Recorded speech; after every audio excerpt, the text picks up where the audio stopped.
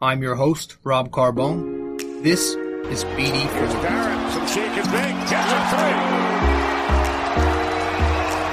Fans alive in the crowd was Byron. Oh, hang on to the roof. Goodbye. Anthony for three. That one goes down. Gotta put four fingers up when Torres comes to the plate. The wall. Out here, the Houston comes over. Got it. Yankees win. Yeah, it's good to be back. You know, man, I took a vacation. I took a 2-week vacation. I did record one episode while we were away, but I hope everyone's been well. Family and I took a trip down to the Jersey Shore. Now, this is the second year in a row we've gone down there, and some family members outside, some extended family came with us. It was a good time. We used to go down to the Outer Banks, but that went on for about 2 decades. It was a big tradition we had, and it was my favorite thing in the world. But I don't know, things happen. People get older. People get busy. We haven't done that in a while. I'm hoping to one day go back with my best friend, my cousin, who I consider my best friend. We want to go back down there again someday. But this is fun too. This is the second year in a row going down to the Jersey Shore. So we were there for about 2 weeks. So I did take a bit of a break from the podcast. I think I recorded one episode. So I hit one of the series down there, and I missed about the next 3. But we're back. We're good now. It was a good vacation. I had an awesome time seeing everybody, and obviously, of course, the Yankees pick the one time where I'm not available to make a bunch of moves and do a bunch of shit. Happened to be I was down there during the trade deadline, and so obviously some shit went down, and we're gonna get to that. And it happened to be the end of the month, so we're gonna talk about the progress report 4 months in, per the title of this episode. We're going to talk about the series that just happened in Miami. Derek Jeter's Marlins. And man, they showed Jeter on the telecast. They showed Posada. I don't think Mattingly was there because he had contracted the virus. I think from what I hear, he's doing well.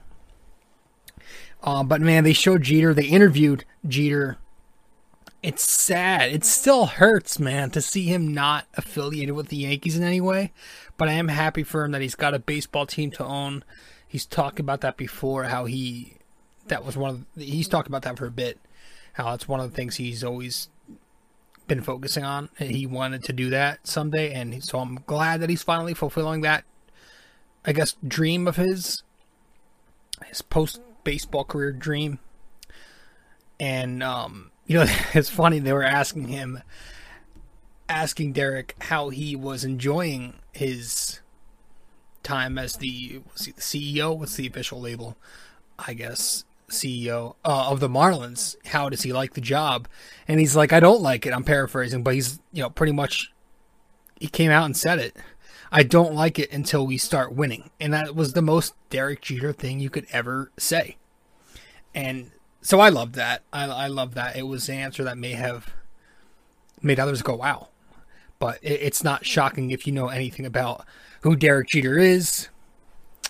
He's just a winner. He's a winner, and he doesn't care about anything else but winning. And you got to respect that. So we're going to talk about the Marlins series. We're going to discuss the trade deadline a little bit. We'll go over the progress report. Review every player individually, the lineup, and then we'll review, we'll pick apart the lineup individually, and then we will review the bullpen, the rotation, and the Yankees as a unit, give all the grades that we need to. Grading the trade deadline too, so we're giving Brian Cashman a grade. And yeah, and also, what's been going on since it started when I went on vacation, the Olympics began. So that happened. The Miesha Tate fight went down when I was on vacation. I saw all this. I was watching the Yankees while I was down there. I'm still watching as I'm speaking and recording this podcast. I'm watching the Olympics and UFC. Some shit happened last night too, even. So as I'm recording, it is a Sunday night, August 1st. It's 7:48 p.m. as I am speaking. Hopefully, as you're listening to this, I have it up by the end of this night, if not the latest tomorrow morning, aka Monday the 2nd. Welcome to the podcast. Welcome to the show. If you are new here, my name is RJ Carbone. I am a host of this podcast right here, which is called BD4, where there's no better way to get your Yankees and Knicks analysis. So if you guys want to subscribe to this podcast right here, if you haven't yet, do that right now. You can subscribe to us on YouTube, where you're watching the podcast if you're on YouTube with us, but you can also listen to the podcast on many platforms such as Apple Podcasts, it's the podcast app, aka iTunes, Spotify, SoundCloud, Anchor, which is our sponsor, Google Podcasts, many other listening platforms. So to find the podcast, to follow me even on social media, Facebook, Instagram, and Twitter, and to subscribe to my blog if you want to do that too, where we write about the Yankees and Knicks. All that stuff, the podcast, the blog, and my social, find all that on my website. And to get to that information, go to my Linktree. It's probably the easiest way to get there. linktr.ee/RJ Carbone.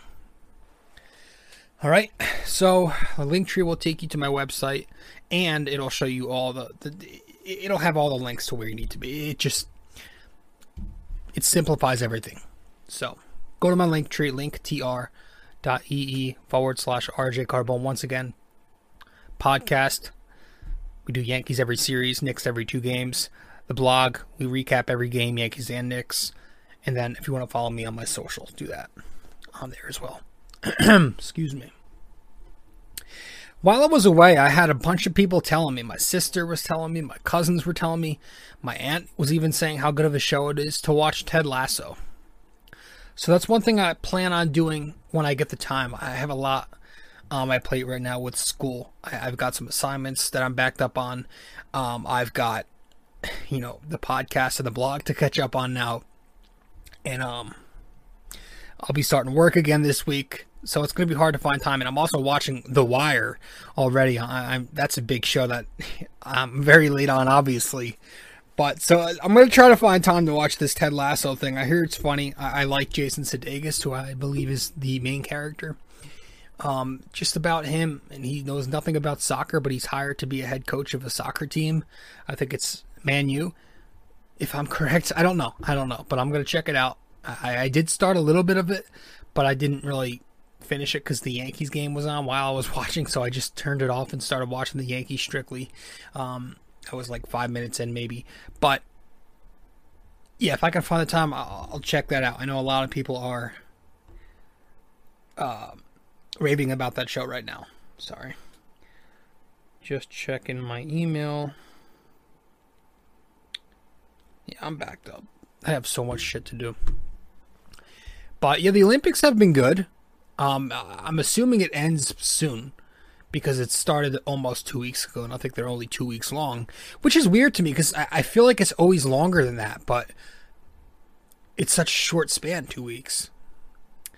But yeah, I like watching the beach volleyball, the women's beach volleyball, because I'm a big fan of. Well, not. I guess it's only because I know them.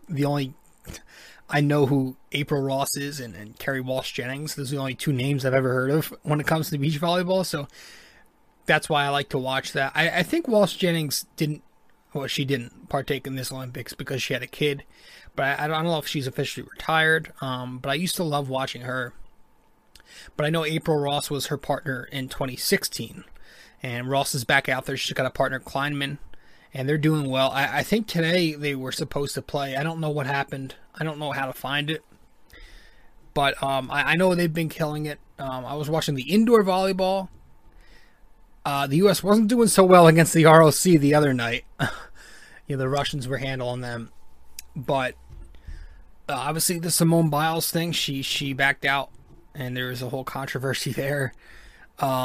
I haven't been watching too much of the gymnastics. I was watching the men's, what's it called, the pommel horse earlier today. That's always really cool. I've always been intrigued with that.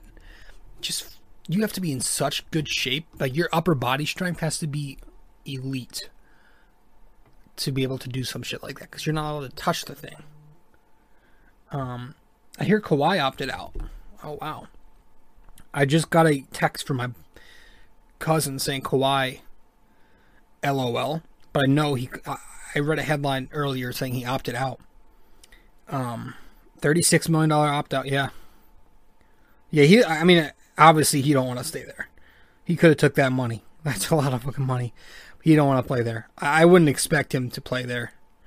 Hey, Kawhi, if you're listening to this, Madison Square Garden is a fun place to play right now. Putting that out there. Anyway, yeah, I've been enjoying the Olympics. The swimming, I need to watch more of the swimming. I know they've got a new kid. I don't know if he's new, but I'm used to Michael Phelps. I'm used to Ryan Lochte. But this kid, I forget the name.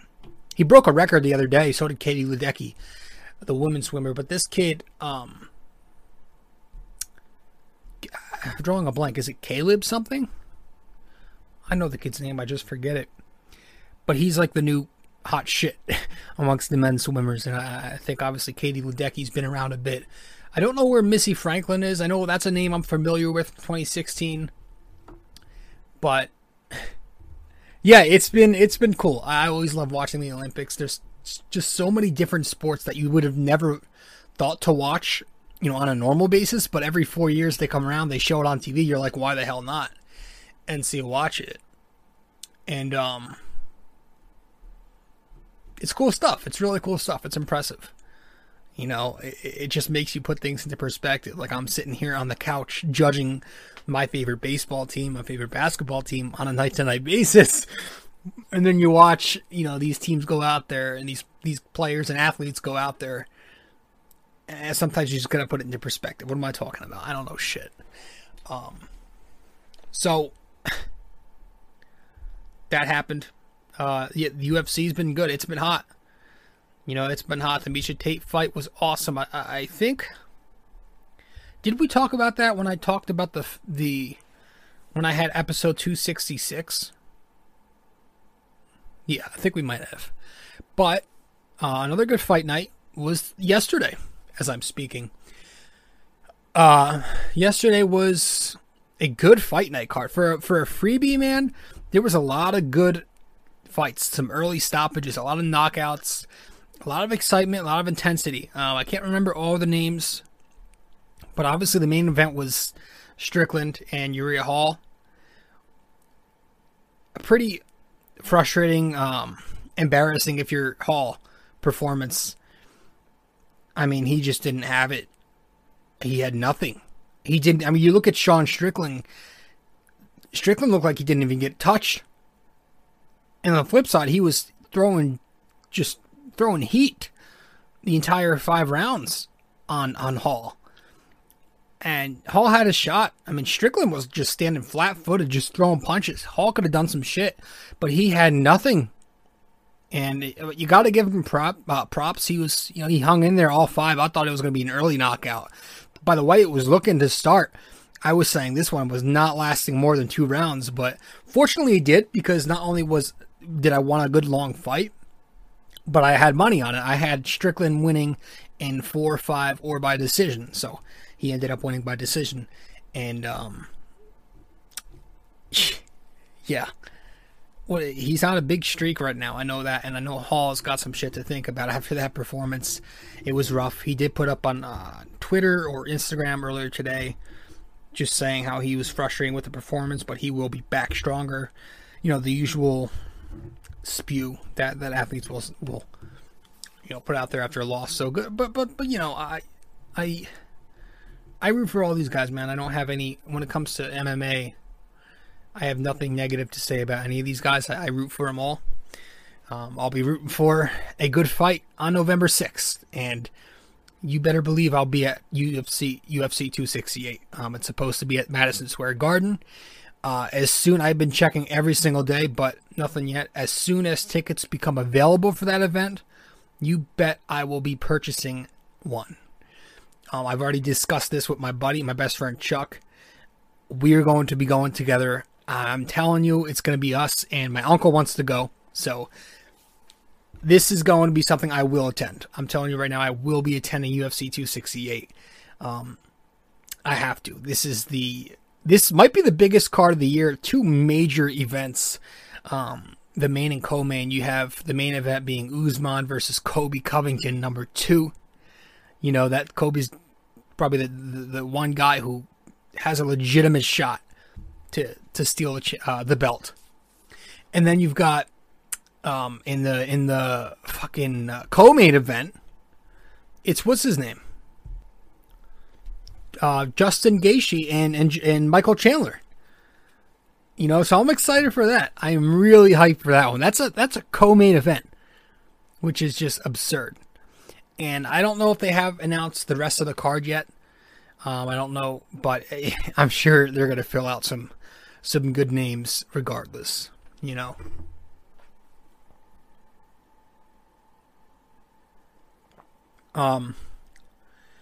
So I will be there. That's one thing. I know I'm going to be at 268.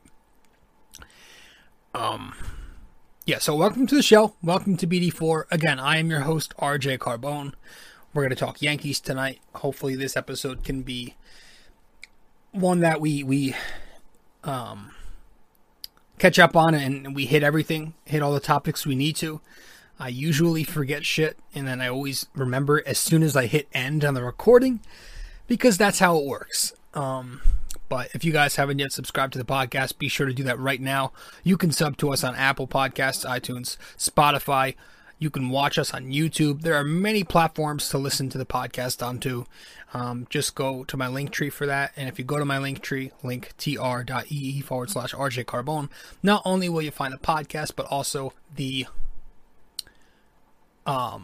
links to my social media and my blog.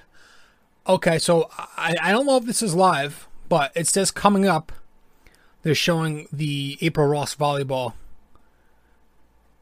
match from earlier today. I'm assuming it's from earlier today because it said, it's confusing me because it says live when I hit the guide, but usually the live events have the live in the top right corner, you know, where they have the watermark. But I think it is going to be live because I think they said 8 o'clock Sunday night. So I'm pretty sure they're about to go. So I'll be watching this. I'll be watching this for sure. All right, so let's head to our first break. When we get back, we'll discuss the Yankees, man. It's a better spot than they were when we last met, you know, a week ago. But I've still got my concerns. I'm not going to be jumping ship yet. But I have some takes. So we'll be back. Thank you for tuning in. BRB.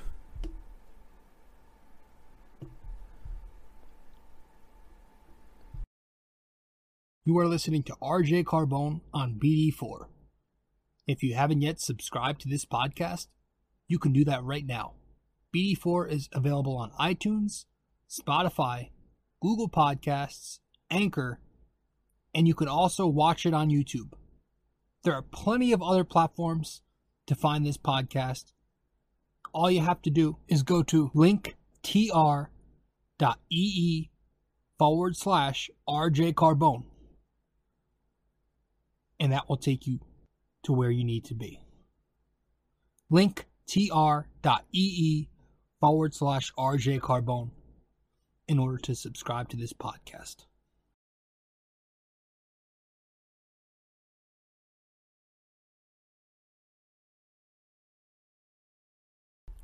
So, funny thing. So when the Yankees made this deal, or these deals, at the deadline the other day, on Friday.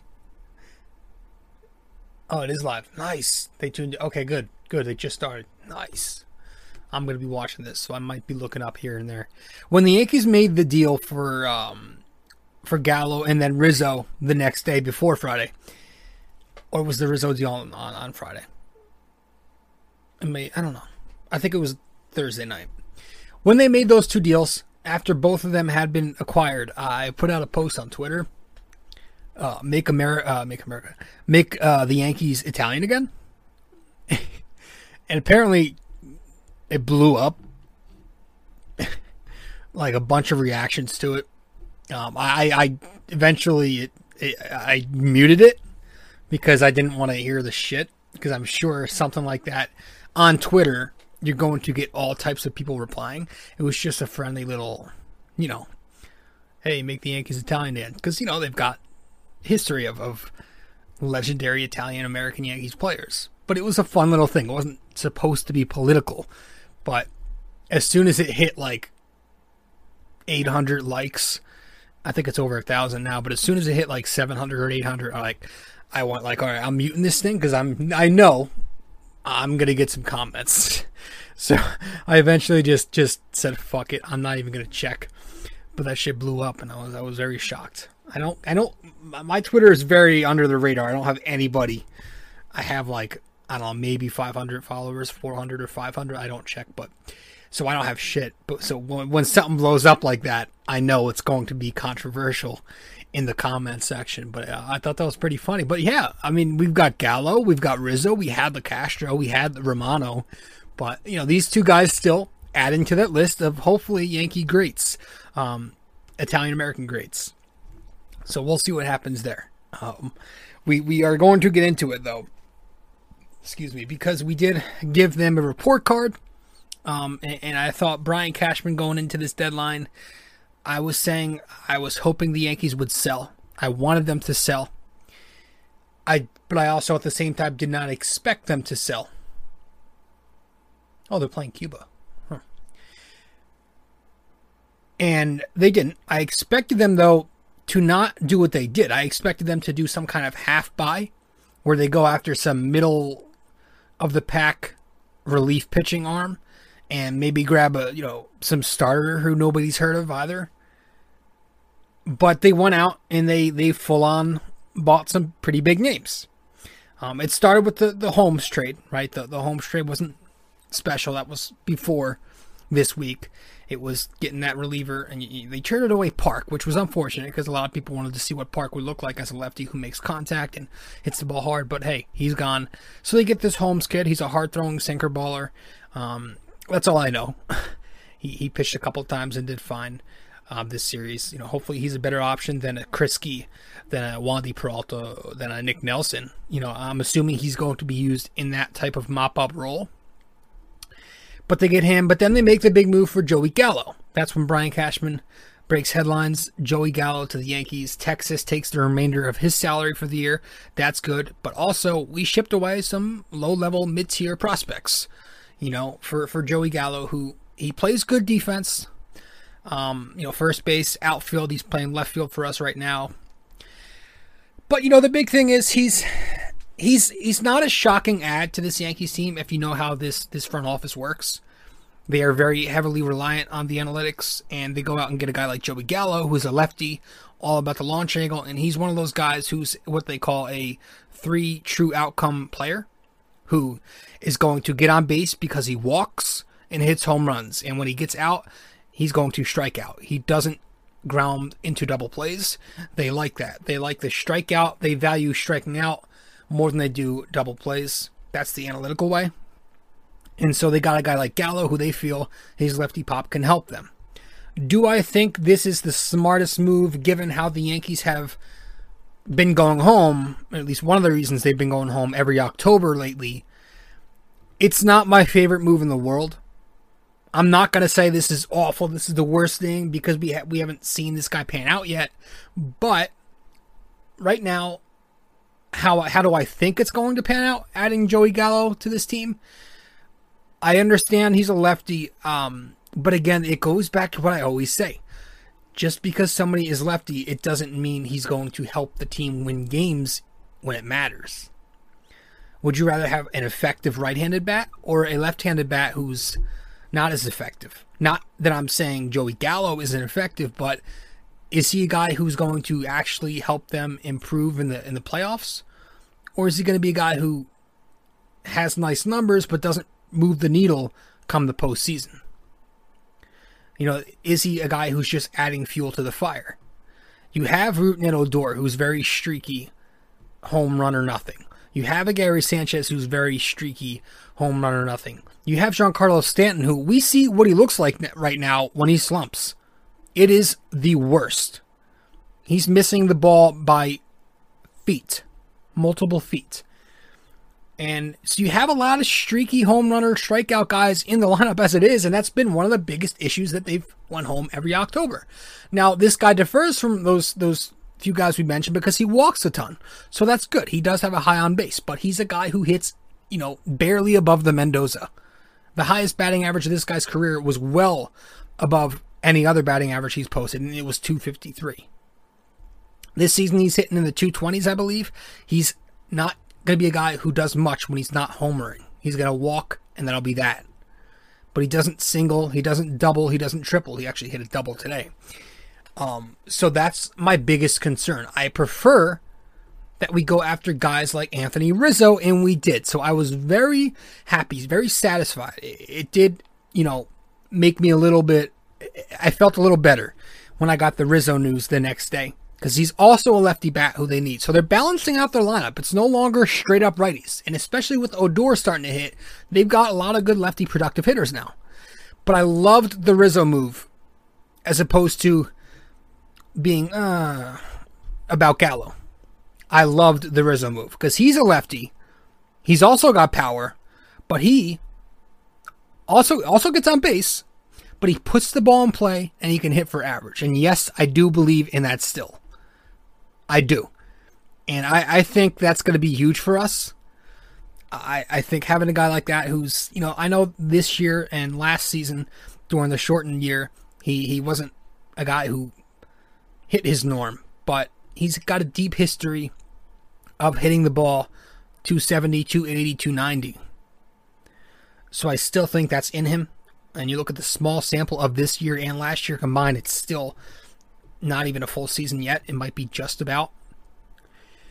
So I still think he can do that. And I still think this is a guy who he's made contact a ton over his career. He doesn't strike out a lot. And he hits home runs. And he hit 2 deep shots this series. I think he's going to benefit the Yankees more than a Gallo can. I think Gallo's a good productive hitter. Well, he's a productive power hitter. But he's a very flawed power hitter on a lineup that's already very flawed with those same flaws. So he's a great power hitter. Gallo's a productive power hitter. It's just that I don't think this lineup is fit for him. Or maybe it is if you're looking at it in the stereotypical sense. But I love the Rizzo move a lot more. I think he's just an awesome dude. He's a veteran of the game. He's been around forever now. But this is somebody who is one of the more respected players in the game, if not the most respected player. He's just an awesome kid. He's got this whole, if you don't know, look it up. The Anthony Rizzo Family Foundation. Just a tremendous human being. Him and his family, what they do, donating to these causes. And I know he's a guy who's overcame cancer. I think he's got money going to patients around the world. And I believe I was reading up on it. He donated money to the victims' families of the Parkland shooting. So he's done some amazing things over the course of his baseball career with the money that he's earned. So God bless this dude. Yankees fans, I know they're going to love him. He's already a fan favorite, not just with the Cubs, but around baseball. We'll see how long it lasts. There was talks of Voit right up until the deadline, 4 p.m. on Friday, but that never happened. So when Voit gets back, it's going to be interesting to see how they maneuver this thing. And obviously when the end of the season hits, do they bring back Rizzo or do they go back with Voit? Because Rizzo's supposed to be just a rental. He's a free agent at the end of the year. Does he go back to Chicago? Man, Alex and April are dominating. Every time I look up, they have a lead. I know they had a coach. That's interesting. I did not know there was a beach volleyball coach for 2-on-2s. I never see the coach talk to them. They always. That's interesting. Because when we're on the sidelines, they're just talking to each other in between breaks. I don't know. But, yeah, I love the Rizzo move. He was wearing the Chicago Cubs cleats and gloves during his first game as a Yankee, and obviously it's an emotional thing for him, and he spent his entire career there. He did play with San Diego as a rookie, but he spent the next, I don't know, nearly a decade maybe at Wrigley Field. So this is a guy who has been there his entire career. That's all he knows is Cubs baseball. And the Cubs are a team I've always respected. So he was part of that 2016 team that broke the curse. So his family and him took a bunch of pictures around Wrigley that day. He got traded. And the Cubs continued their fire sale by trading Javi Baez the next day. Chris Bryant to San Francisco. Baez went to the Mets. So they are completely restarting. I know Contreras is still there. Maybe they start building around him. A catcher who I like a lot. But I'm going to like Rizzo. And then they got Andrew Heaney, who's from the Angels. I've heard of him before. This was another analytics move. If you look at the numbers, just the standard traditional statistics, the win-loss record, not great. The ERA, year to year, it's been very bad. But they got him because they believe there's some untapped potential in Andrew Heaney, who's supposed to pitch tomorrow, as you were listening to this today, Monday. But they got him because of the analytics, because he's got a high K rate, and he also has a low walk rate. So they like that kind of stuff. They believe that's an indicator for things to come. So they believe that they got him at the perfect time, and hopefully they can turn it around. Sometimes when players get traded, they do better in their new destination because it's a fresh start for them. They're motivated again. So we'll see what happens with Heaney. But the really, of the three guys they got Thursday and Friday, I am very high on one in Rizzo. Gallo, I'm not the fondest of that move. And the Heaney thing, again, none of these, they didn't give up anything big in any of these deals. So that's the good thing. But as far as helping this team take the next step, I don't know how much, two of these three moves are going to do. We'll see. So I give Brian Cashman, having said all of that, a B+ this deadline. I give him a B+. I'm more of a tough grader than I am a lenient grader. So rip me all you want in the comments. Give me all the thumbs down you want. That's my final grade. You can do your own grade. So let's head to break. I was hoping we would have gotten a starting pitcher like Jose Berrios, who ended up going to Toronto. So not only did the Rays go out and grab Nelson Cruz a couple of days prior, but now the Jays got Berrios. And the Red Sox, they got Kyle Schwarber. So all the teams that are ahead of us or right next to us are making moves too. So it's going to be competitive rest of the way. I do think with the moves the Yankees made, they have a chance to make the wild card now, as opposed to before I didn't think they would have. Sorry, we were like crashing there as I was recording this. I think we're back up now. But I think what I was saying was, this is like 5 minutes after I just said something. I think what they did at the deadline, Cashman's B+ deadline, is going to be good enough to get them to the wild card, as opposed to not, which I didn't think they were going to pre-deadline. So I do think they'll be good enough now to make the postseason and get that second wild card over Oakland, I think, is it? But I don't know, as far as doing anything in the playoffs, I am still just as low as them as I've ever been. I think they're way too flawed fundamentally. I think they've got major pitching issues still, and I think the lineup, again, so much has to be done for me to be confident in this lineup making enough contact. And yes, I still believe in that, you losers. So I know a lot of people my age are big on the whole home run, walk, strikeout, 3 true outcome shit, but not me. I still believe you have to make enough contact. I think there's somewhat of a balance that needs to happen, and they don't have enough of that. Oh man, so they're just way too. They're not multi-dimensional enough. So, but it was a solid deadline.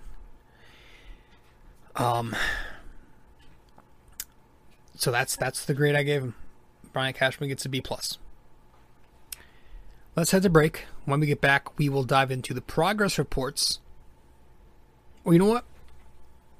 Let's go over the series. Let's go over the Yankees-Marlins series first when we get back from break. And then after the Yankees-Marlins summary, we'll hand out the progress reports. All right. For, 4 months into the season. All right. So we'll be right back. You can follow me on Facebook at r.j.carbone.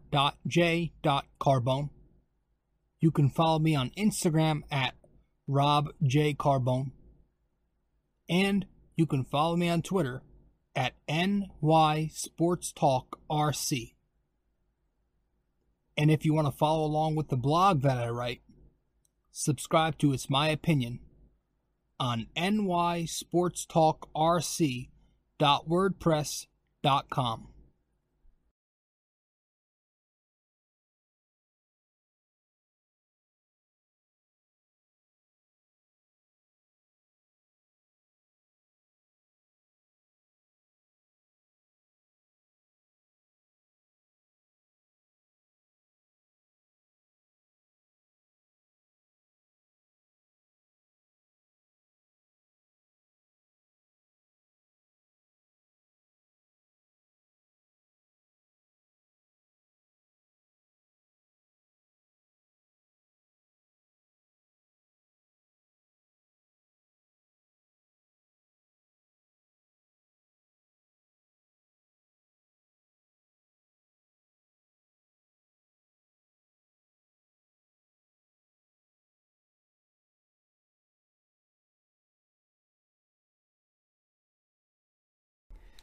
All right, so does anybody ever follow Aubrey Huff on Twitter? Aubrey Huff on Twitter. Guy's fucking brutal. He is brutal. I mean, I agree with a lot of what he says, but some of it is just so extreme. I was just scrolling through some of his posts as we were on break there. All right. let's go over it real quickly. This Yankees Marlins series that just happened. They picked up the sweep, right? They picked up the sweep. Their first sweep since I think it was June 17th. So we all know the Yankees have had issues sweeping teams this year. And that's been one of the things I've been so annoyed about, is that people accept taking the series so much. Especially, it annoys me the most when it's the last game of the series that they lose. You just always enter the next series with a negative note. And so, normally I'd be fine with taking 2 out of 3. But this is a season, guys, where the Yankees are trying to make the playoffs. Not trying to win a division, not trying to win 105 games again. They're trying to make the second wild card. So taking 2 out of 3 all the time, at your best, I should say, and never sweeping at your best, that's not going to be good enough always. At some point, you have to go on runs and start sweeping teams. And I'm not even just talking about 3-game sweep. I'm talking about at some point you have to go on runs where you win 7 in a row. So we can't just keep settling. No, we're in a season where the Yankees aren't their best this year. They haven't had the best of seasons this year. So unfortunately, the standards are going to be higher now. The what they have to do is going to be more because of the hole they put themselves in. Normally, in a normal Yankees season scenario, yeah, I'd be fine with it. But this season, we have to do a little bit more at this point in the year. Late July, now it's August, than just settling for 2 out of 3 or 2 out of 4 or 3 out of 4. We have to start sweeping teams. And so this was a good start to sweep the Marlins, who are a bad baseball team. So this wasn't anything that got my confidence up, but it was something that at least satisfied me to a degree. The Yankees win the first game of the set 3-1. You had Jameis and Taillon going up against Thompson. The game is scoreless for the first 5 innings. Rizzo goes deep. A monster shot in the 6th inning. Makes it 1-0 Yankees. Was it his second at-bat? Maybe his third as a Yankee plate appearance. In the 8th inning, Odor, an RBI, makes it 3-0 Yankees. Taillon ends up going 5.2. Shutout. 5 strikeouts. He's strong. He's on a strong run right now. He's on a roll. The month of July through 5 starts, 31 innings pitched, 25 strikeouts, a 4-0 record with a 1.16 ERA. And I know, today was game 1, it was Miami that he faced. That's not a good team. He's faced Seattle. But the other 3 teams, he's faced Boston twice during this run. Did a great job against them, and he's faced Houston. That was the game they blew. So he's faced some decent lineups. So good for Taillon. He's been getting going. The fastballs, he's not changing it up. The big thing we always say, he needs more secondary pitches. But he's still throwing the fastball a lot. But it's working. It's working right now. Not really doing anything different, but it's good that he's finally gotten it going. This is the guy who you expected he'd get off to a slow start, coming off his second Tommy John surgery. So, speaking of that, I wonder if there's going to be like a limit, like a phantom DL stint, kind of how they did with Domingo just recently, to kind of limit his innings pitched. But we'll see. The bullpen was good. Lasagna, Britton, Chapman. Britton did allow a run, but Yankees ended up winning. Rizzo and Gallo, that was their Yankees debut. Gallo bats second. Rizzo cleanup. Gallo walks in his first at-bat. No, he strikes out. He ends up getting a walk. He has 2 strikeouts and a walk in the game. Rizzo walks in his first plate appearance. Has 2 hits. Game where Torres was ejected on that pitch way outside. Boone comes out all polite in response. I think that's just a bit outside. And very Boone-esque. And that was that. Judge hit by a pitch in the ankle. He's okay. DJ Gio did not start because of some injuries. I think triceps for DJ and Urshela's hamstring. But both later did come in, and that happened twice this series where they didn't start, but they got some at-bats later. It's like, dude, if you're going to play your guys, play your guys. I hate the halfway shit. That's one of my pet peeves. The halfway shit. Especially when you're in a situation like this, when you need every bit of your better players. Cortez gets a pinch running appearance later in this game. My tablet just went off because I said Cortez. I thought I said Cortana. Yeah, it was a good win. The offense, just 3 runs, 7 hits, 5 walks, 9 strikeouts, 2 double plays hit into 2 for 5 in scoring position. But regardless, the Yankees get the win. Some big hits. Game 2. Yankees win 4-2. Rizzo and Odor lead the way. Odor, the RBI single in the first inning. A bit later, Gary with a double makes it 2-0 Yankees after 1. Miami later scores in the fourth. You have Alfaro with the triple, later scoring on the wild pitch makes it 2-2 after 4 innings.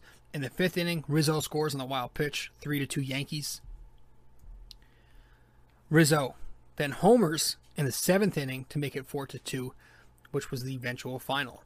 Bats get 4 runs on 7 hits, 6 walks, strike out 10 times, go 3 for 12 in scoring position. Rizzo has a big night, reaches all 5 times. 2 hits, 2 walks, and a hit by pitch. That earned him the leadoff spot in Game 3. Domingo pitches this one. He goes 4 innings. Then it goes to Licky, to Holmes, to Lasagna. Domingo announced the next day, goes on the DL with the elbow inflammation. Was it elbow inflammation? Yeah, I think so. It may be a phantom DL stint like they do to try to limit guys. Nonetheless, he goes down. Haney's going to get a shot tomorrow. But Game 3, the Yankees take the 3-1 victory. It's Montgomery versus Alcantara. And they sweep. Monty struggles early, though. And he always does. You can put it in the books that he's going to give up a run in one of the first 2 innings.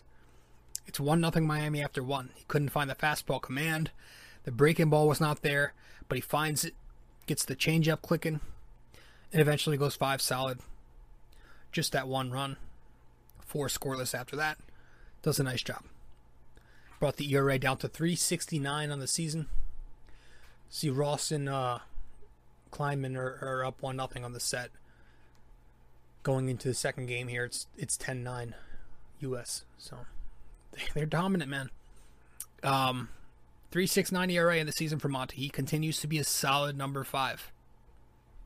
Number 4/number 5. He's pitching well. He's consistently decent. I've been saying that since the guy debuted.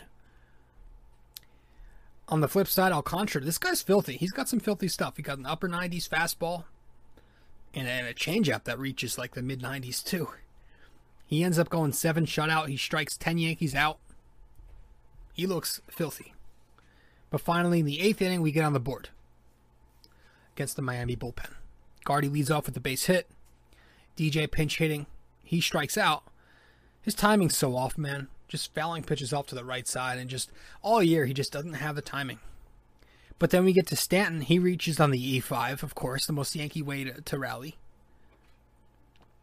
And that's when you get Rizzo and Judge going back-to-back singles. Both of them bring in a run. 2-1 Yankees. Wild pitch, another Yankee way to score. That scores Torres in the 9th inning. That's where we win 3-1. Bats go 3 runs, 6 hits, a walk, 13 Ks, no double plays, 2 for 7 in scoring position. So we get the sweep. That's all nice. That's all done with. Good to see the new guys. And Rizzo's hitting well. He's already 5 for 9 as a Yankee.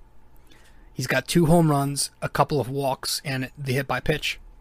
He's playing some good defense. He had a nice play to bail out Britton in the 8th inning today with a double play. Picking up some key hits. He's already providing what we expect him to provide. I have a feeling he's going to be a fan favorite here. Joey Gallo might not. He might be one of those guys who gets on Yankee Stadium's nerves. Because if they're booing guys like Stanton, like Sanchez, this might be a guy, a guy that those boomer, those middle-aged Yankees fans cannot stand. Those wave my fist at the clouds. Those guys, they're going to hate Joey Gallo. I'll tell you that right now. He finally got got off the schneid today with the base hit. Or it was a double. It was a 2-base hit. But I don't know how this guy's going to... he might be one of those bipolar guys. But he did double. He runs hard. He runs hard. I'll give him that. He's a good athlete, and he's got hustle. But I don't know, man. I might not be the biggest fan either. I know he walks a lot. I get it. The on base percentage. But I do value strikeouts and batting average still. I don't care.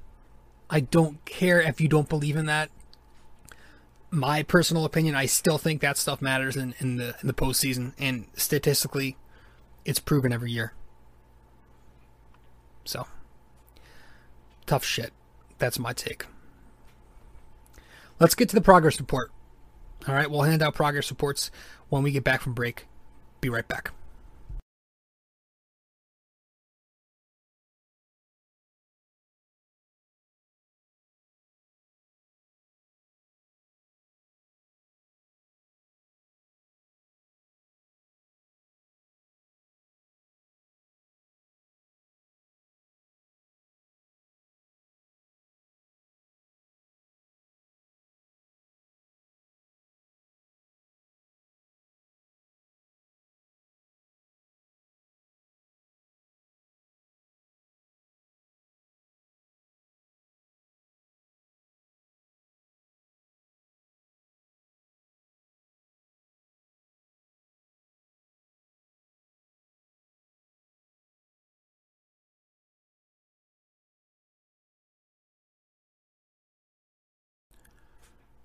I was looking at Instagram before, and I saw that not only did Rizzo homer in his debut with his new team, but also Bryant and Baez.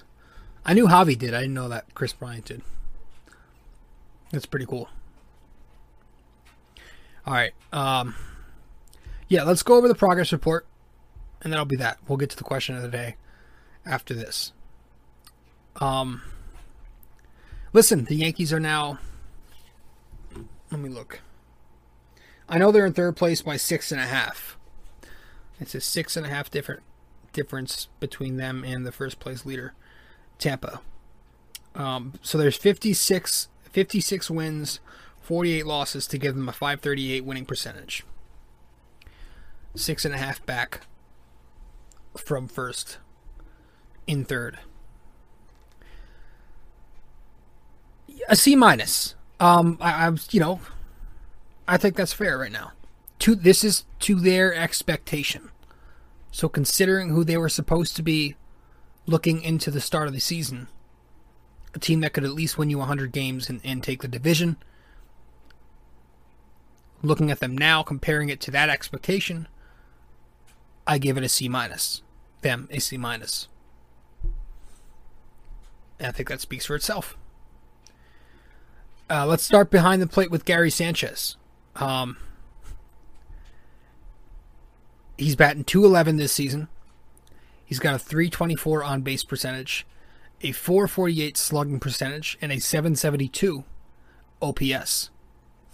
With 17 home runs, 38 RBIs, 28% K rate in 81 games. First of all, he's okay. Can we stop acting like Gary Sanchez is the only good hitting catcher in baseball? Can we stop acting like there are zero good hitting catchers in Major League Baseball? I get it. It's a position where the hitting is a lot lighter. It's not as potent as it is any other position. I understand that. But the way people use that as their crutch to worship Sanchez, it's insane. You would think that every other catcher in the game is batting .180 with an OPS of 500. There are good catchers out there. In fact, there are catchers who I would take over Gary Sanchez, believe it or not. Guys, Gary had a great 3-week stretch to inflate those power numbers and make them look a lot better than what they are. But he's back to slumping like he usually does. He's 1 for his last 12. That was this series in Miami. But he's also 9 for his last 68, 132 in his last 19 games. He had a really good month of July for 24 games. But he's back to being, outside of that, he's been very bad. He had a really, really lights out stretch. That's who he is. He's a streaky hitter. And that inflates his numbers. It makes everything else look good because he had a really good stretch. That's how counting stats and averages work sometimes. But there are catchers who I would take over him. A number of guys off the top of my head. I would go Perez. I would go Contreras. I would go Will Smith, JT Realmuto. The guy Omar Narvaez is his name. Posey, Stassi, Garver, the kid in Detroit, Kelly. All these guys I just named are having similar seasons or better than Gary Sanchez. You could argue a lot of those guys are having. So let's stop acting like Gary Sanchez is the only good catcher in baseball. There are a lot of decent hitting catchers out there, a lot of good hitting catchers, a lot of great hitting catchers, a lot more than you people make it seem like. So with that said, Gary Sanchez batting .211 with a .772 OPS and a 29% K rate. I gave him, and the defense that he plays is pretty average now. It's not good. I gave him a C+. I think he's played C+ baseball. It's not pathetic like it's been in recent years, but it's not been as great as some of you people make it seem. That's my grade. A C+ for Gary Sanchez. Let's go to first base. DJ LeMahieu has played a ton of first, so we'll go to him. He's batting .265, a .345 OPS, a .345 on base, a .357 slugging. They're about to win again. And .702 OPS. Not hitting the ball this year like he usually does. The power's not there. The high volume hitting isn't there. We expected some regression. I don't think nobody expected this guy to win another batting title or hit over 350 once again. But I don't also, it sucks that he had to drop this far off the plate. This far off. He's just, we paid him $90 million and now he's going to go out and put a season like this up in his first year after the contract. Not exactly the best sign, especially at this age, but we'll see. He is playing good defense. He's versatile. He could play, a lot of positions in the infield. So, with that all said, the mediocre offense, the solid defense, the valuable defense, I give him a C+. Rougned Odor. That C+ is for DJ. Rougned Odor. He's batting .231 with a .303 on base. They just won. A .439 slugging and .742 OPS. He's got 12 home runs. He started very slow. I wanted him off the team. But good for them, man. I'm so happy. But he's came around for a while now. He's came around. The power numbers are there. And we got him for that production. For that power production. And he's giving you that. That lefty pop. We're finally getting that from Odor. So, I give him a C+. All in all. Gleyber Torres. Move over to shortstop. He's batting .242. Got the .657 OPS. Just 6 homers. He entered the series, this past series against the Marlins, on an 11-game hit streak. Also hitting in 14 of his last 15. .309 with a .545 slugging over that span. But against Miami, he was just 1 for 13 with a base hit. Now he's back to himself. He's just not hitting the ball this year. He did play good defense this series, but his offense is just taking. It's these last 2 years. It's taken a big drop off, the power numbers in particular. But he's not even hitting for average anymore. He's just not the same Gleyber Torres we were used to. He's having a bad season. I look at it as a bad season. I don't look at it as an average season. I give him a D+. I think Gleyber Torres is having a bad baseball season. D+. Gio Urshela. I think that's one of the few guys who you can look at and say has been there from day one, consistently decent. And for that, his offense, he's batting .274, .754 OPS. He's playing very good third base, as he usually does. He's tough. He tries to play every day when he can. He usually plays hurt. If he's hurt, he's going to play hurt. I gave him a B, a solid B. He's having a strong year. Aaron Judge. He's batting .282. He's got a .375 on base. The power numbers are a bit down. He's got 21 home runs, a .511 slugging, 886 OPS. The power is down this year. It's not bad. I'm not saying the power is bad, but Judge, you're expecting at this point someone like him. I think you would have thought he had 30 home runs and an OPS well over 900. But it's 886 with 21 homers. And I think eventually he'll have a season where he's going to have the OPS over 900. And I think he'll finish with around 30 to 35 homers. But, that did take a little bit away. But overall, given his good defense in right field and his durability, he's playing almost every day, I gave him a B+. And a B+ is the highest grade you're going to see on the team. So, be happy with that. Brett Gardner, I gave him a D. I think that speaks for itself. And you go over to left field, Miggy's hurt, but I gave him a D. Clint is hurt. I gave him an F. He had been horrible. And that was it for the individual players. You go over to the rotation. I'm grading them as a unit. I gave them a C+. Garrett Cole has had some up and downs since the tack thing, but he's been their best pitcher. Domingo Germán has not been the greatest starting pitcher this year. He's been very up and down. Not the same at all since that, was it like 9 starts in a row where he was very sharp at the start of the year when he got called back up. Monty's been solid. Tyone's coming around lately, but looking at big picture. And then you have the 5th spot, which has been a spot of musical chairs. Big picture, I think all in all, you give him a C+. Not the worst in the world, but certainly not the best. And the Pen, I give a C+. I think they've regressed. They're still decent, but they have a lot of work to do. You could argue B-. And that's that, guys. All right, that's that. So, all in all, once again, to review the Yankees and give them a grade, I give them a C- as a team. But that's my take.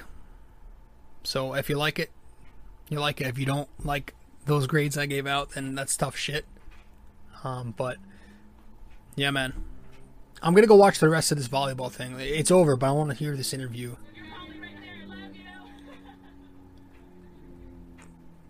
Wow. So is that it? I wonder if that's it. I don't know how it works. Judging by the celebration and everything, I think that's it for them.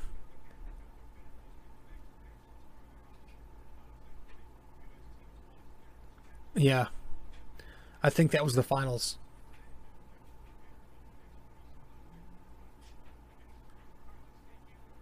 Oh, man. I'm going to miss the Olympics, man. It goes so quick. 2 weeks sucks.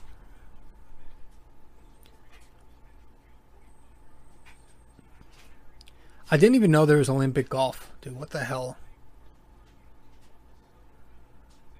Yeah, there's all these finals going on right now. Golf's in there. They just finished their finals. So it's over. It's almost over, I would say. I don't think there's many more days left. All right, guys. Hope you all enjoyed. This was episode 267 of BD4. We're going to head to break one last time. When we get back, we'll wrap it up with the NYY NYK question of the day. Be right back.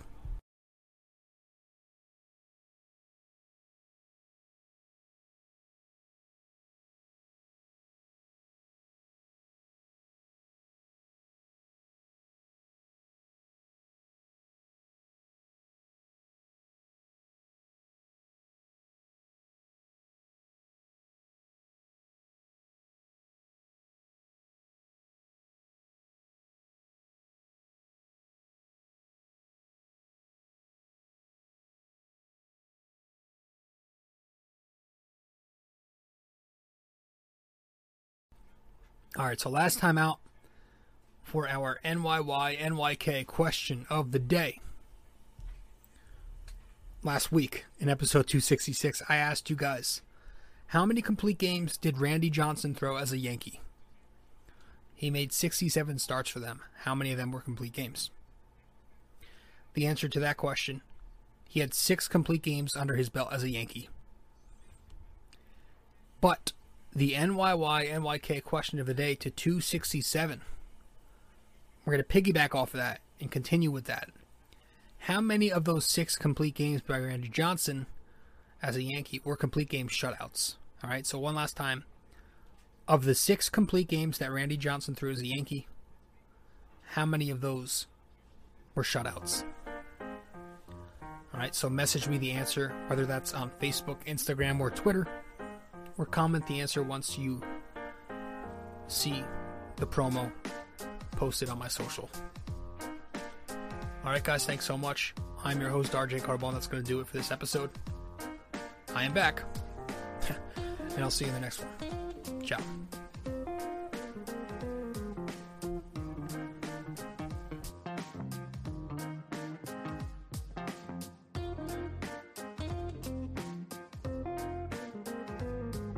This episode is brought to you by Anchor.